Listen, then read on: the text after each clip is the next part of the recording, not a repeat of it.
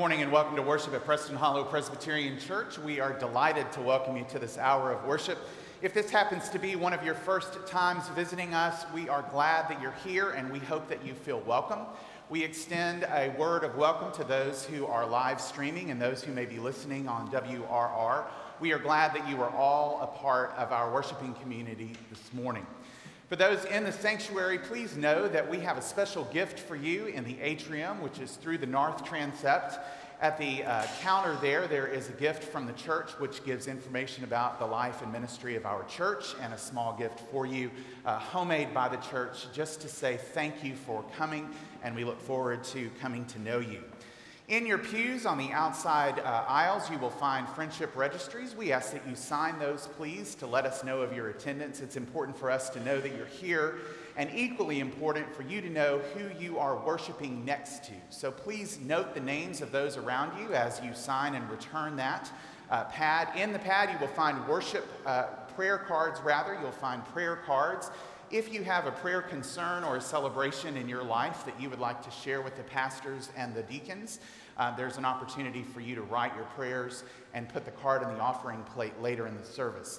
Likewise, there are connect cards in your pew racks. If you have questions about the church or a way that you would like to be involved in the life of the church, let us know by completing one of those cards and placing it in the offering plate later in the service.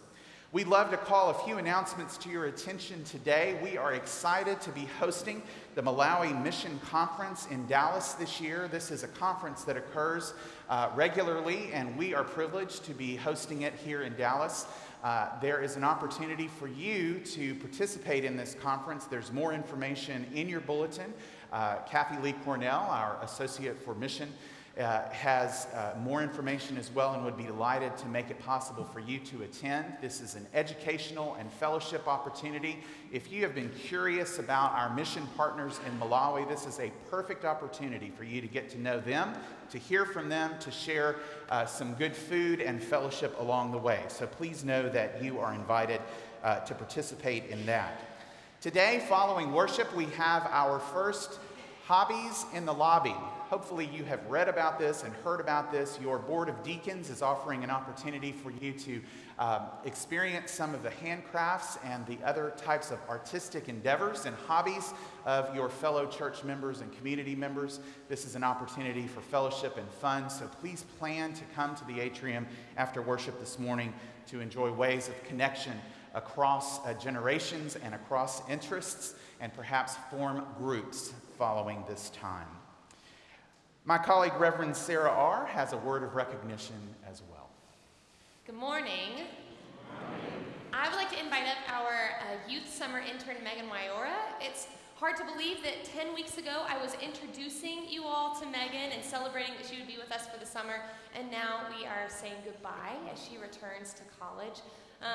Megan chose to apply for this position because she loves this church, and she loves the home that this youth program and that this congregation was for her, and she wanted to give back. And she has given back in so many helpful ways. She led a girls' Bible study. She traveled on all of our youth trips with me. She's been a countless help. So I would like to offer up a prayer of thanksgiving for Megan, if you would join me in prayer. Good and gracious God, today we are so grateful for the gift of this church and for the home that it can be for so many. And today we are so grateful for the countless people in this room that constantly give their time and energy back to you and back to this community. In particular, we lift up Megan in gratitude for all the ways in which she served our young people this summer. Be with her, be with them, be with us. In your name we gratefully pray. Amen.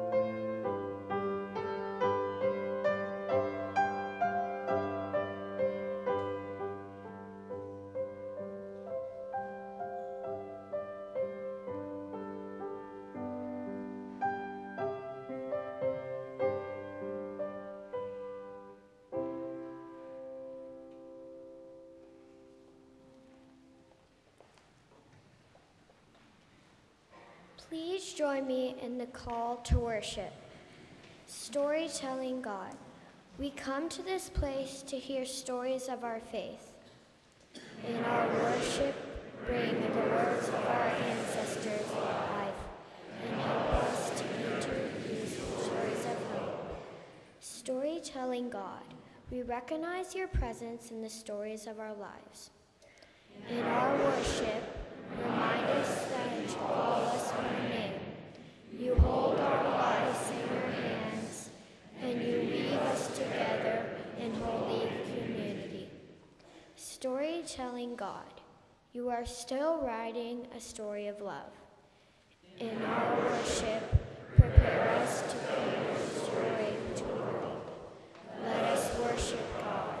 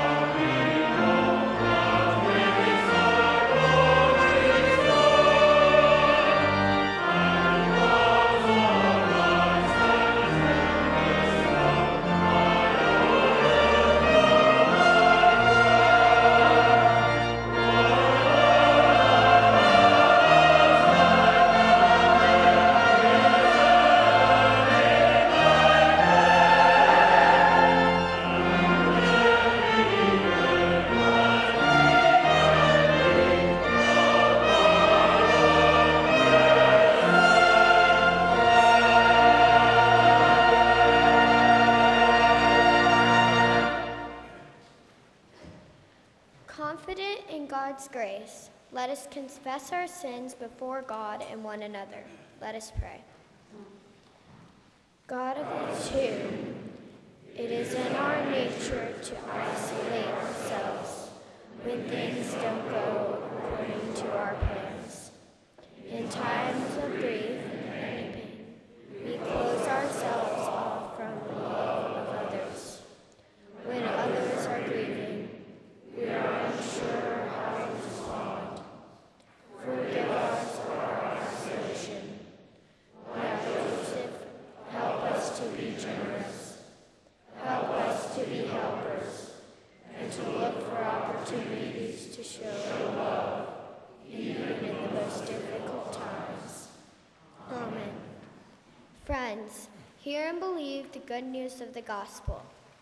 We are saved by grace through faith. In Jesus Christ we are forgiven. Thanks be to God. Amen.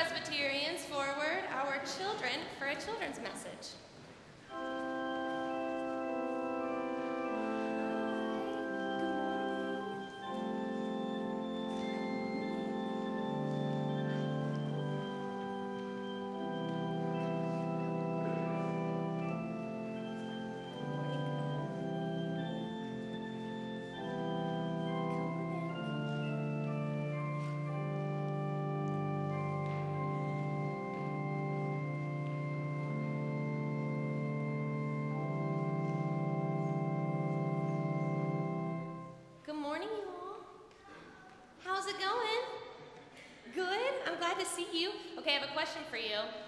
Does anyone know what this is? It's a cape. That's right. So who usually wears capes? Superheroes. That's right, superheroes. Who are some superheroes? Do you all know any superheroes? Batman, Superman, yes. Supergirl and Batgirl, yes, yes. The Flash, yes.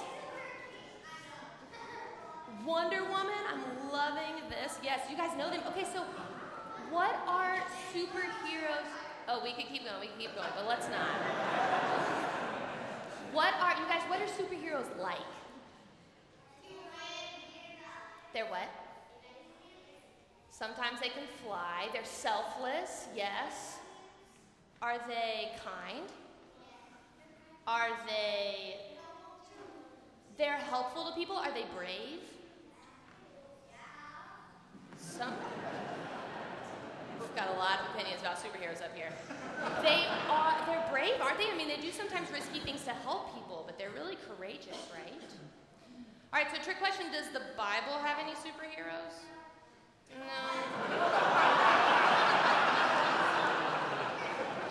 It does have God and Jesus, yes. We don't have anybody that wears a red shiny cape like this, right? But we do have some really brave people in Scripture, right? Can you guys think of any brave people in Scripture? Yeah. David, good, yeah. Not in Scripture, but good guess, yeah.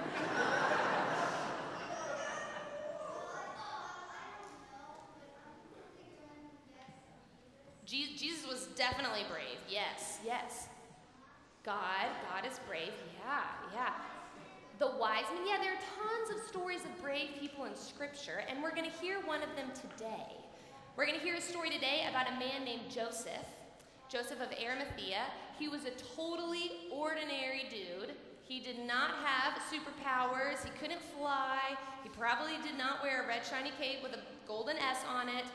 But he was really brave at a time when Jesus really needed him. Esther, also brave, yeah. So when Jesus was crucified, all of his friends abandoned him. They were afraid.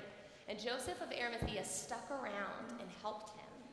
And so I think we have a lesson we can learn from that, in the sense that we might not be superheroes, we might not be the Flash, but we can still do some really brave things to help one another. Yeah, well, it's a good biblical name. So we can still do some things to help one another, and we can be brave like Joseph, and like Jesus, and like Esther, and like the wise men, like all of these people. Does that sound good? It's a challenge, but I think it's part of our call as people of faith. So will you all join me in a closing prayer together? Can we repeat after me?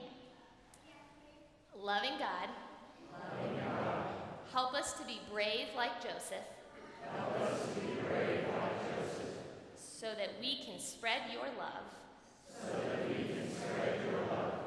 and do what's right,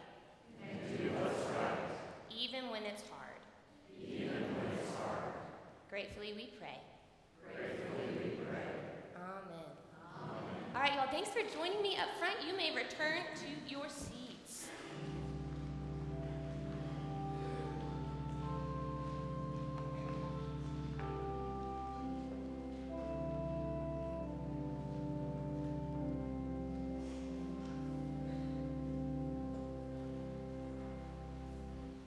Friends, once again, please join me in prayer. Good and gracious God, one thing we ask is to live in the beauty of your word and to be transformed by its wisdom and its wonder. Send your Spirit, O God, that we might see your presence all around us and live in the fullness of your presence today and every day. Through Christ our Lord we pray. Amen.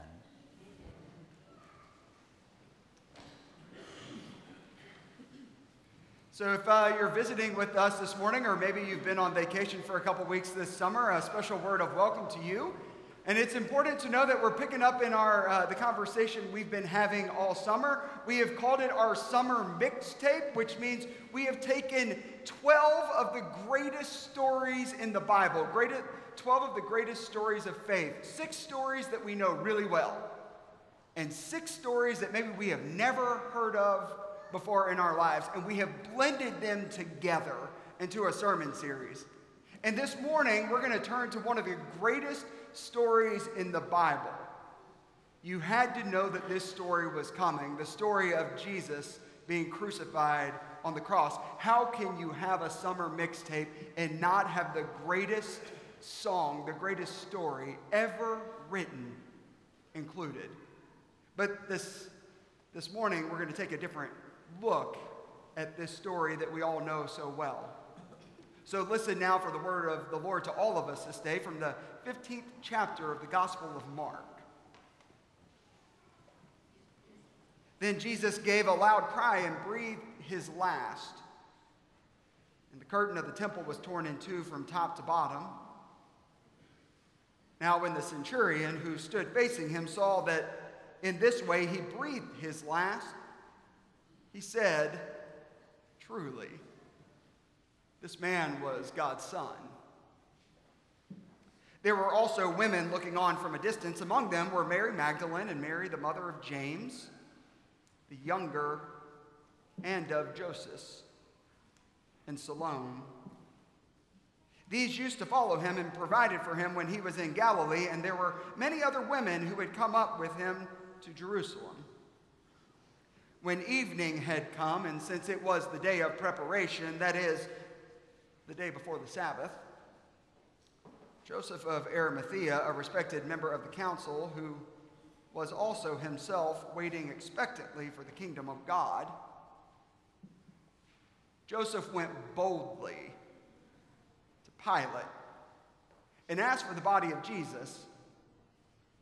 Then Pilate wondered if he were already dead, and summoning the centurion, he asked him whether he had been dead for some time. When he learned from the centurion that he was dead, he granted the body to Joseph. Then Joseph bought a linen cloth, and taking down the body, wrapped it in the linen cloth and laid it in a tomb. That tomb had been hewn out of rock. He then rolled a stone against the door of the tomb. Mary Magdalene and Mary, the mother of Joseph, saw where the body was laid. Friends, this is the word of our Lord. Thanks be to God. Let us pray.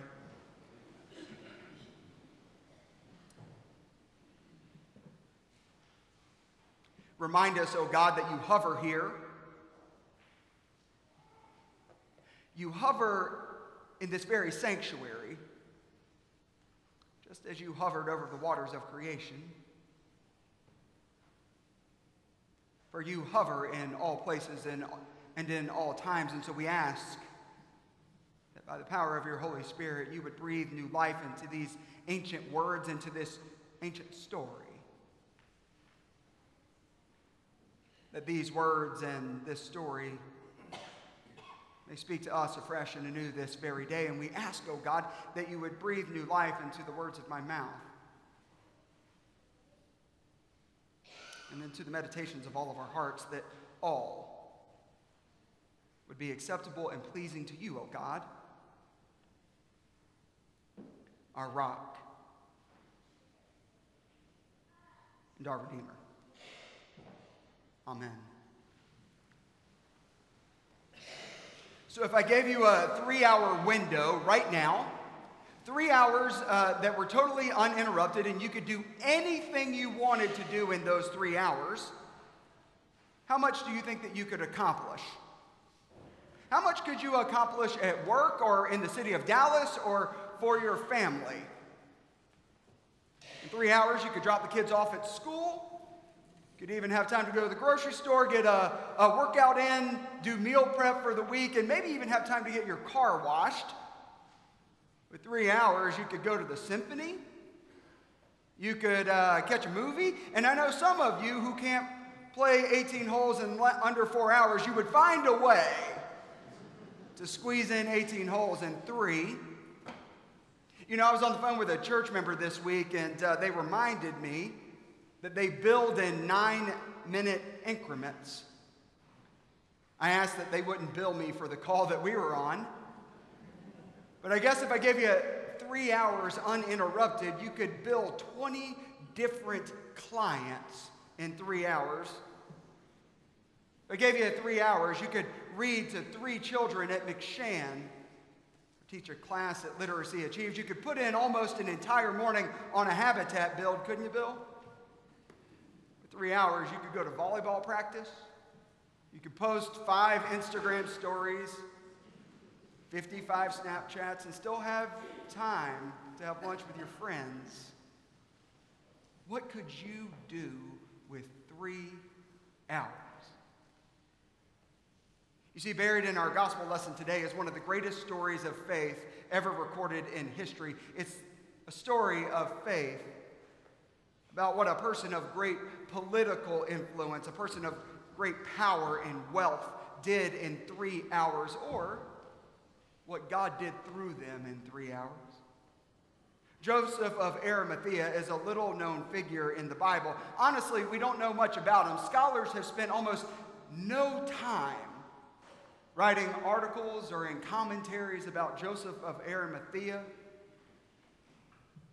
He's not mentioned anywhere else in all of Scripture other than the 120 words that are dedicated to him in this story. In fact, we know so little about him that scholars don't even know where Arimathea was.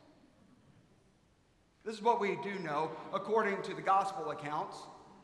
Joseph of Arimathea shows up in the Gospel of Mark that we read this morning, but he also shows up in Matthew's Gospel and John's Gospel. We know that Joseph of Arimathea is a rich man, and he's a follower of Jesus. Apparently, you can be both. We also know that Joseph is a member of the council, that is the Jewish Sanhedrin, which had power and influence in political, religious, and judicial matters. When I say Sanhedrin, think people who wear red pants, or our state senator. The Sanhedrin was made up of 71 religious leaders in Jerusalem. The head of the Sanhedrin, the head of the council, was the chief priest Caiaphas. Caiaphas reported straight to Pilate. Pilate reported directly to Caesar. It was common for cities under Roman authority to have their own local councils to deal with legislative, judicial, and religious matters. The Sanhedrin's power was limited slightly in scope. For instance, they couldn't sentence anyone to death. They needed the Roman Empire to do that for them. For instance, I learned this week. It was the Sanhedrin.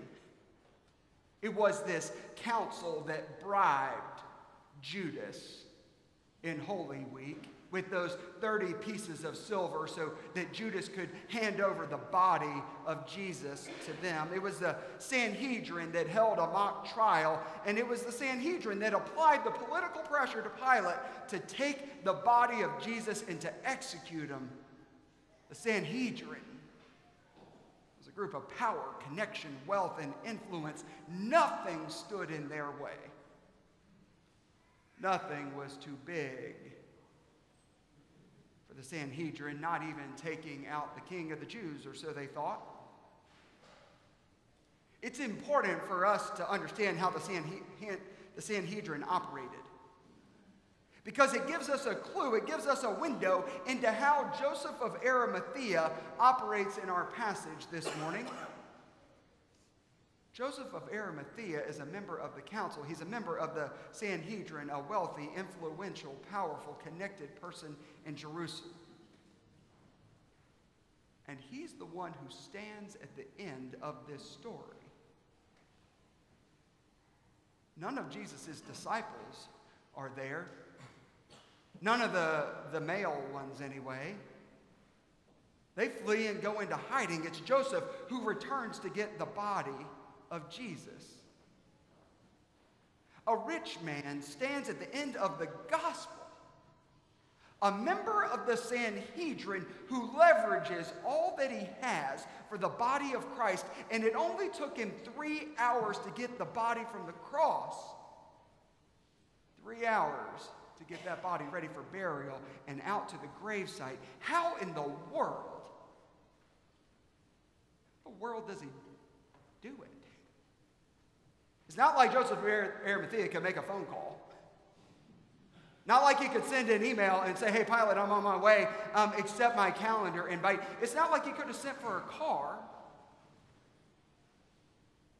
More importantly, how in the world did he get the body? I mean, this is a body that Pilate wouldn't want to give up.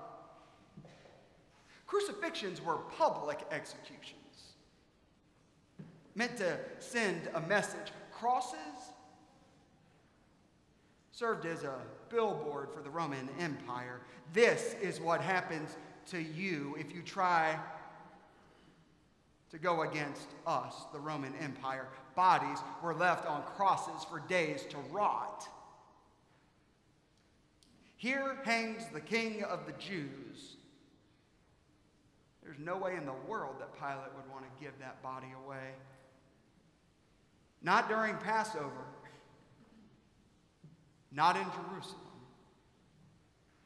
It's like having a 5-minute commercial spot uninterrupted on Super Bowl Sunday. How did Joseph get that body? I imagine Joseph did what rich people do.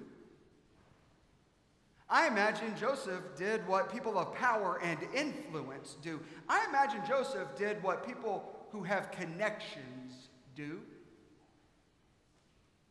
I imagine that Joseph walks right into the hall of power, right into Pilate's praetorium, and he requests a meeting. A poor peasant farmer couldn't have got this meeting, but Joseph could. Let's be clear, no one could get a meeting with Pilate unannounced, especially on a Friday afternoon. You can't find a dentist in Dallas on a Friday afternoon. And let me just say this really quickly. There's some dentists here.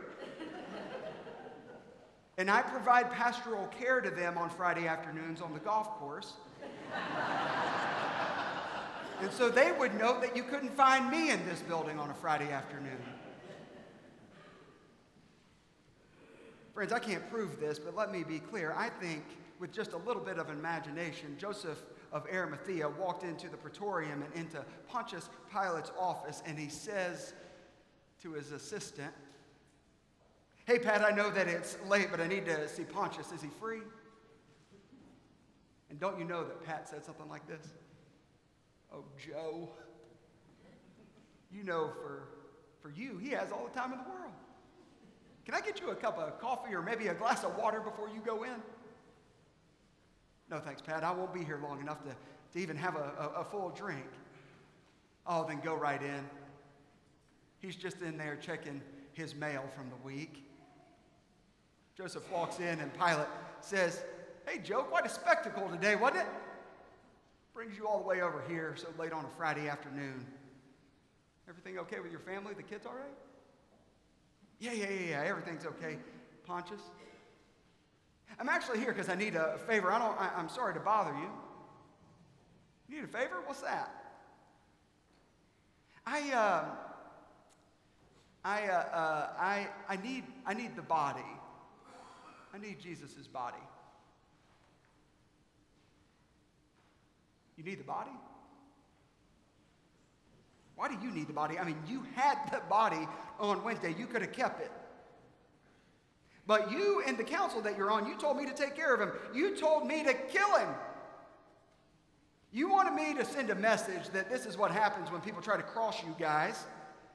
This is what happens to religious radicals. Joe, let that body stay up on the cross.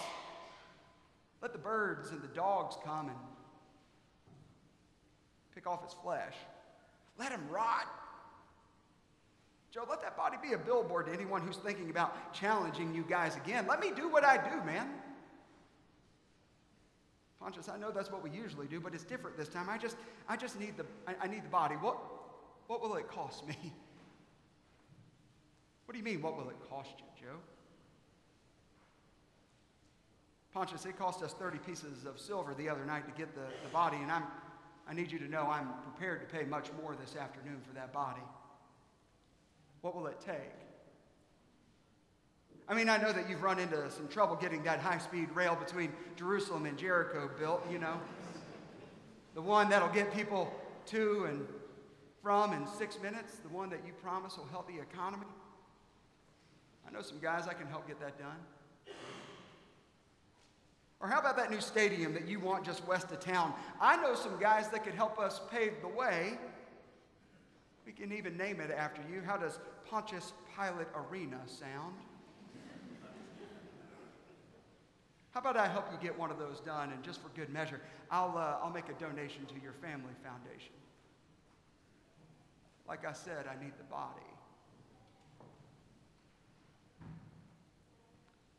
Joe, I think we can work something out. But I need you to answer this one question for me. Why? Why does this body matter so much to you? Why do you want this body in your fancy tomb? Why do you want to spend your money and your influence on this? Why? Well, because I belong to him. I'm one of his disciples, man. I got to have that body.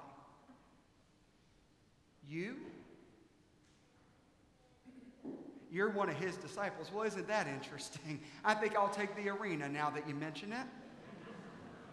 And I know the foundation will be very excited to hear of your generous donation.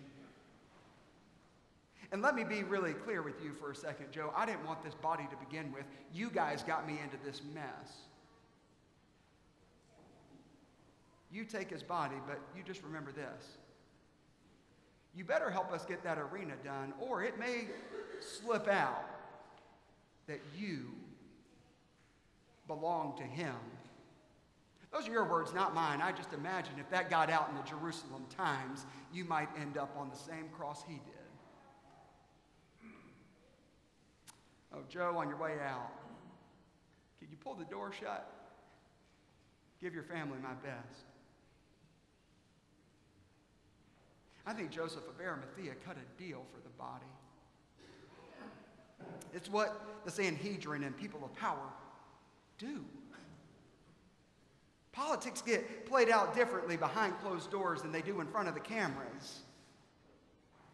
Joseph of Arimathea walks out of Pilate's office having just leveraged all of his power, all of his influence, and his wealth to cut a deal for the body of Christ.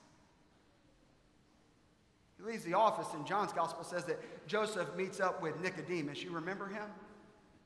The rich man that shows up in the middle of the night to ask Jesus the question that's been keeping him up. How do I inherit eternal life?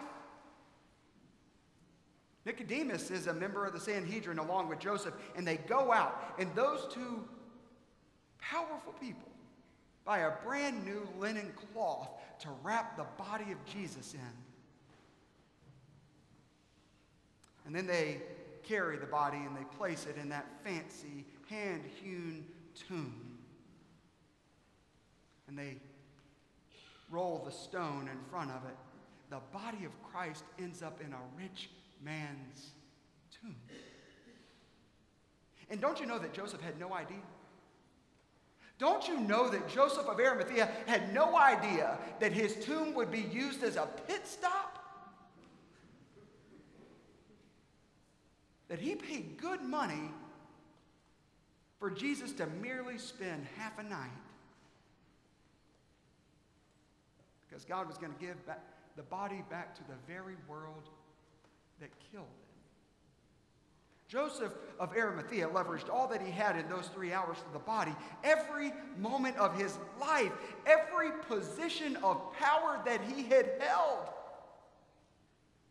prepared him for that meeting with Pilate on a Friday afternoon. And Joseph knew what to do on Friday. He knew that his money belonged to him, but he knew that his heart belonged to Christ. Friends, I think there's a Joseph of Arimathea in every single one of us.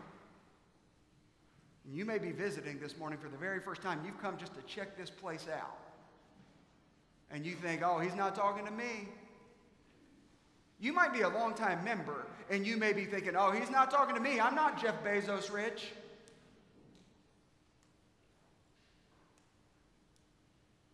Let me make it plain. Let me make it abundantly clear this morning. I'm talking to every single one of us, myself included, this morning. Because every one of us has agency. Every single one of us, no matter your age,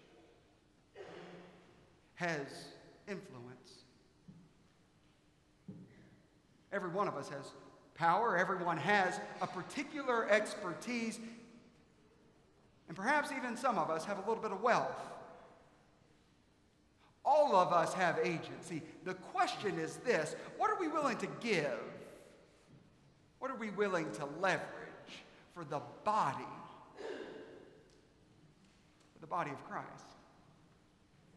My buddy Steve said to me this week when I was talking to him, he said, Matthew, let me put it to you this way. Matthew, when you stand at the end of your story,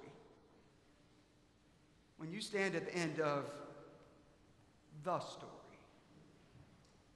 and your life belongs to Christ, all of it, everything you have, your social capital, your money, all of who you are, the power that you have to change the landscape of this city.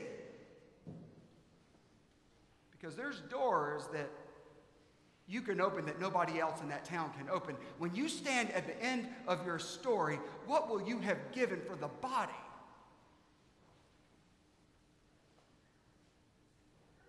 We have to ask that question. It's a question that faces all of us because all of us have agency. There are people who will give you an audience. They'll not give anybody else an audience. But people will listen to you because there's a Joseph of Arimathea in you, a person of strength that God will use for good to change this world, to change this city. When you stand at the end of your story, what will you have leveraged? What will you have given for the body? Friends, the good news of the gospel is also the invitation to faith. We believe in a God who calls us to participate with God in the very thing that God is doing, and there is no greater privilege in the world. So what would you do with 3 hours for the body of Christ? What are you willing to give for the body?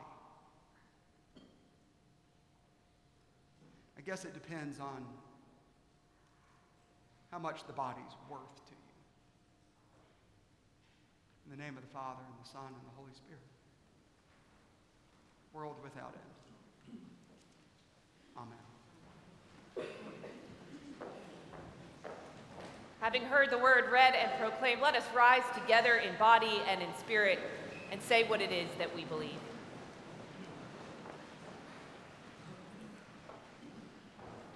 What do Christ's life, death, and resurrection mean for us? By his passion and death, and everything which he did and endured for our sake, by his coming in the flesh, our Lord reconciled all the faithful to the heavenly Father, made expiation for sins, disarmed death, overcame damnation and hell, and by his resurrection from the dead, brought again and restored life and immortality. You may be seated. As we turn our attention to an offering of ourselves, we want to express our gratitude to all of you who have contributed to the McShan School Supply Drive over the last weeks. Thank you to all of you who are helping McShan teachers and students start off their school year strong with all the supplies that they need for the year ahead. This is but one way, one example that God uses our gifts and our ministries to change the world for the kingdom of God. Therefore, with joyful and grateful hearts, let us give of our tithes and our offerings.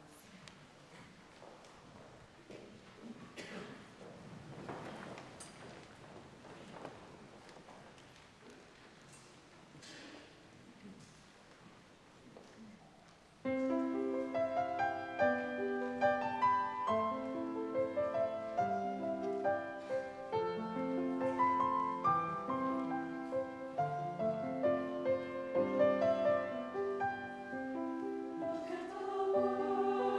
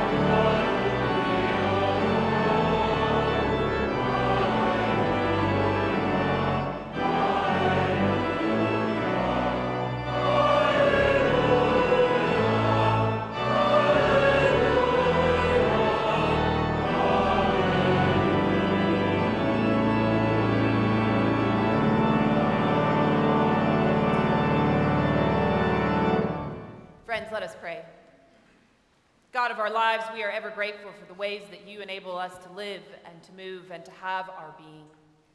We are grateful, too, for the ways that you equip us to be your hands and feet, to improve the lives and circumstances of others while enriching our own lives. So use these gifts to further your purposes. We humbly pray. Amen. Friends, you may be seated.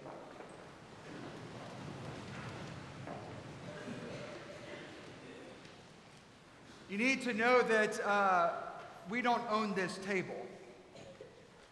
Sure, we bought it because of your generous gifts. We even bought the beautiful containers that hold the body and blood of Christ, but we don't own this table. God owns this table. Christ is the host of this table. Our job is merely to invite you to come to this table. Our job's not to police it. Our job is to use every word that we have ever been taught to make sure that you know that you're welcomed here. That there's a seat around this table with your name right on the back of it. Jesus said it this way: all of you who are carrying heavy burdens, those of you who are weary, come and you'll find rest here. Jesus said it this way: come to me, even you children. I got enough room for you. So come to this table, those of you who have doubts and concerns. Oh, there's plenty of room for those here.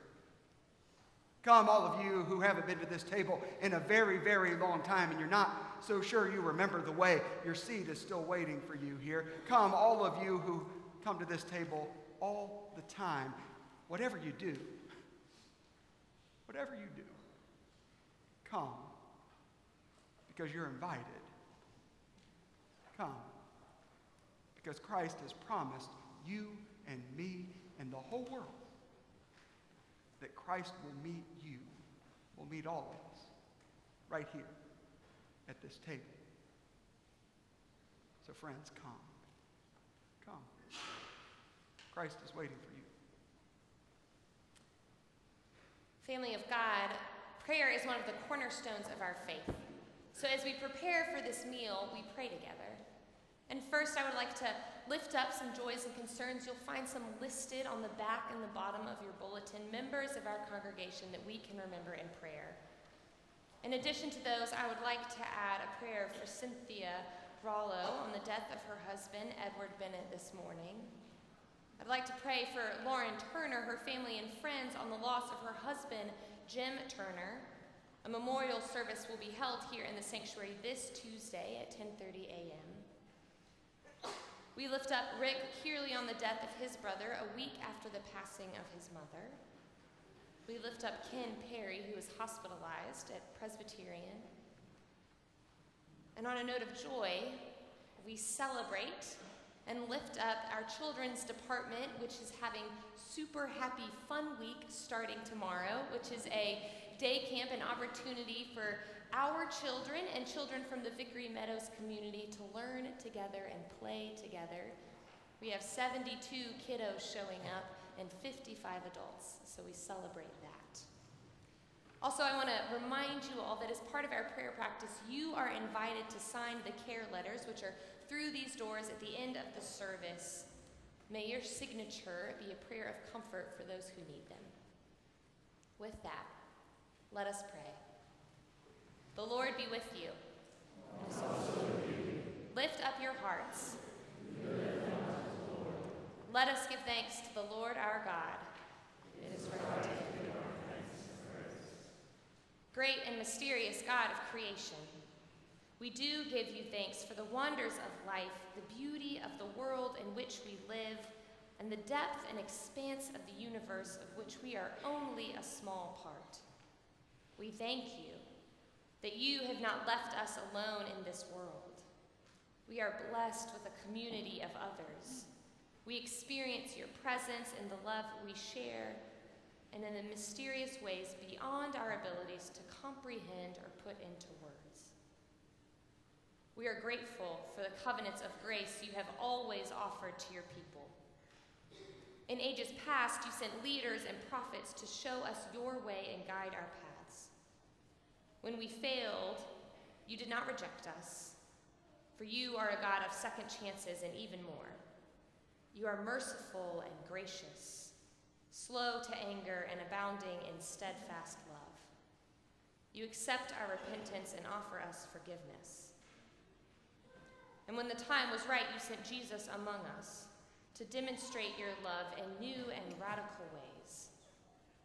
As we gather around this table to share this meal, we remember the great extent of his selfless love and give you thanks in humility and awe.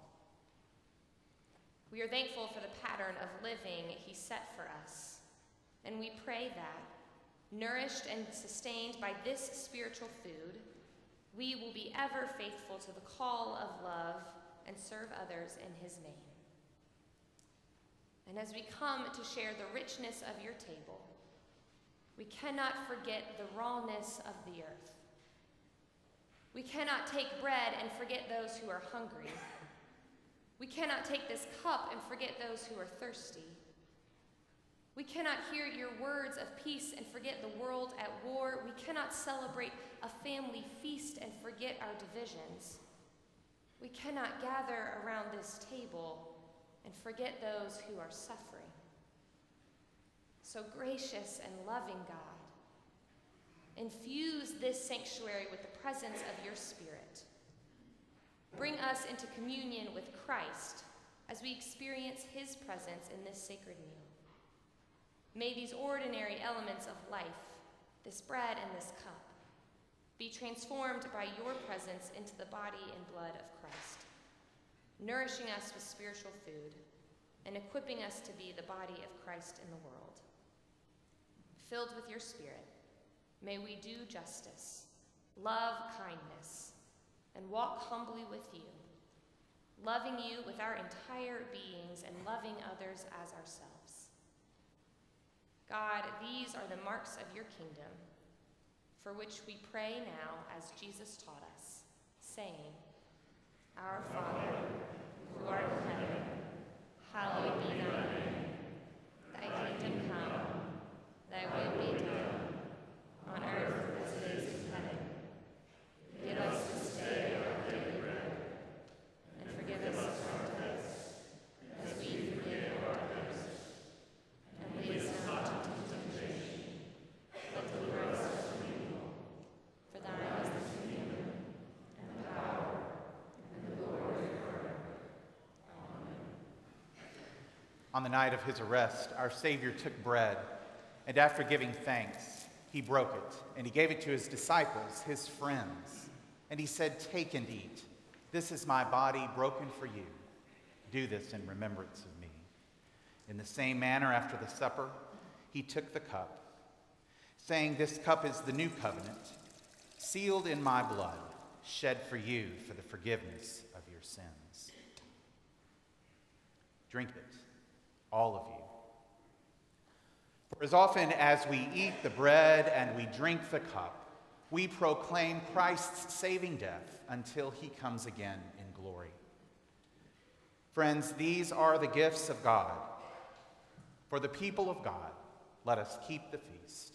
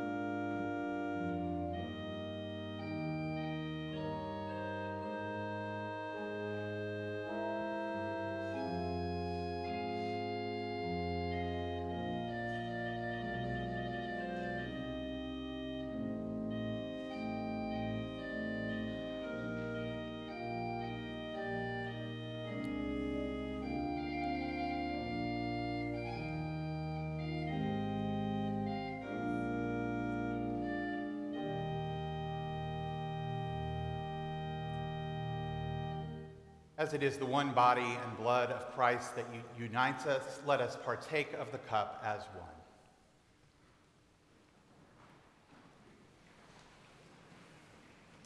Family of God, I invite you to join me in the prayer in unison printed in your bulletin. Let us pray. Loving God, we thank you that you have fed us in this sacrament, united us with Christ, and given us a foretaste of the heavenly banquet, your eternal kingdom. Send us out in the power of your Spirit to live and work to your praise and glory, for the sake of Jesus Christ our Lord. Amen.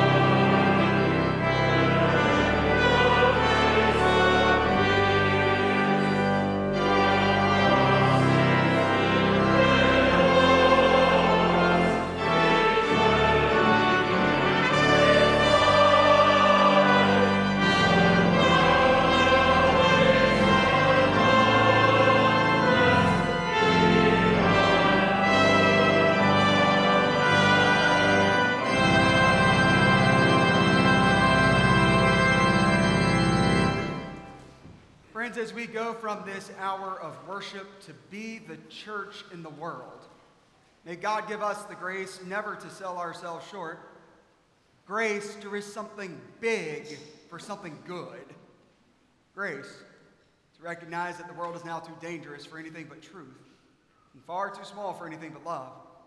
So may God take our minds and think through them. May God take our lips and speak through them. And may God take our hearts, each and every one of them, and set them on fire. And may the grace of our Lord Jesus Christ, the love of God, and the fellowship of the Holy Spirit be with us all and guide us in all our ways. Amen.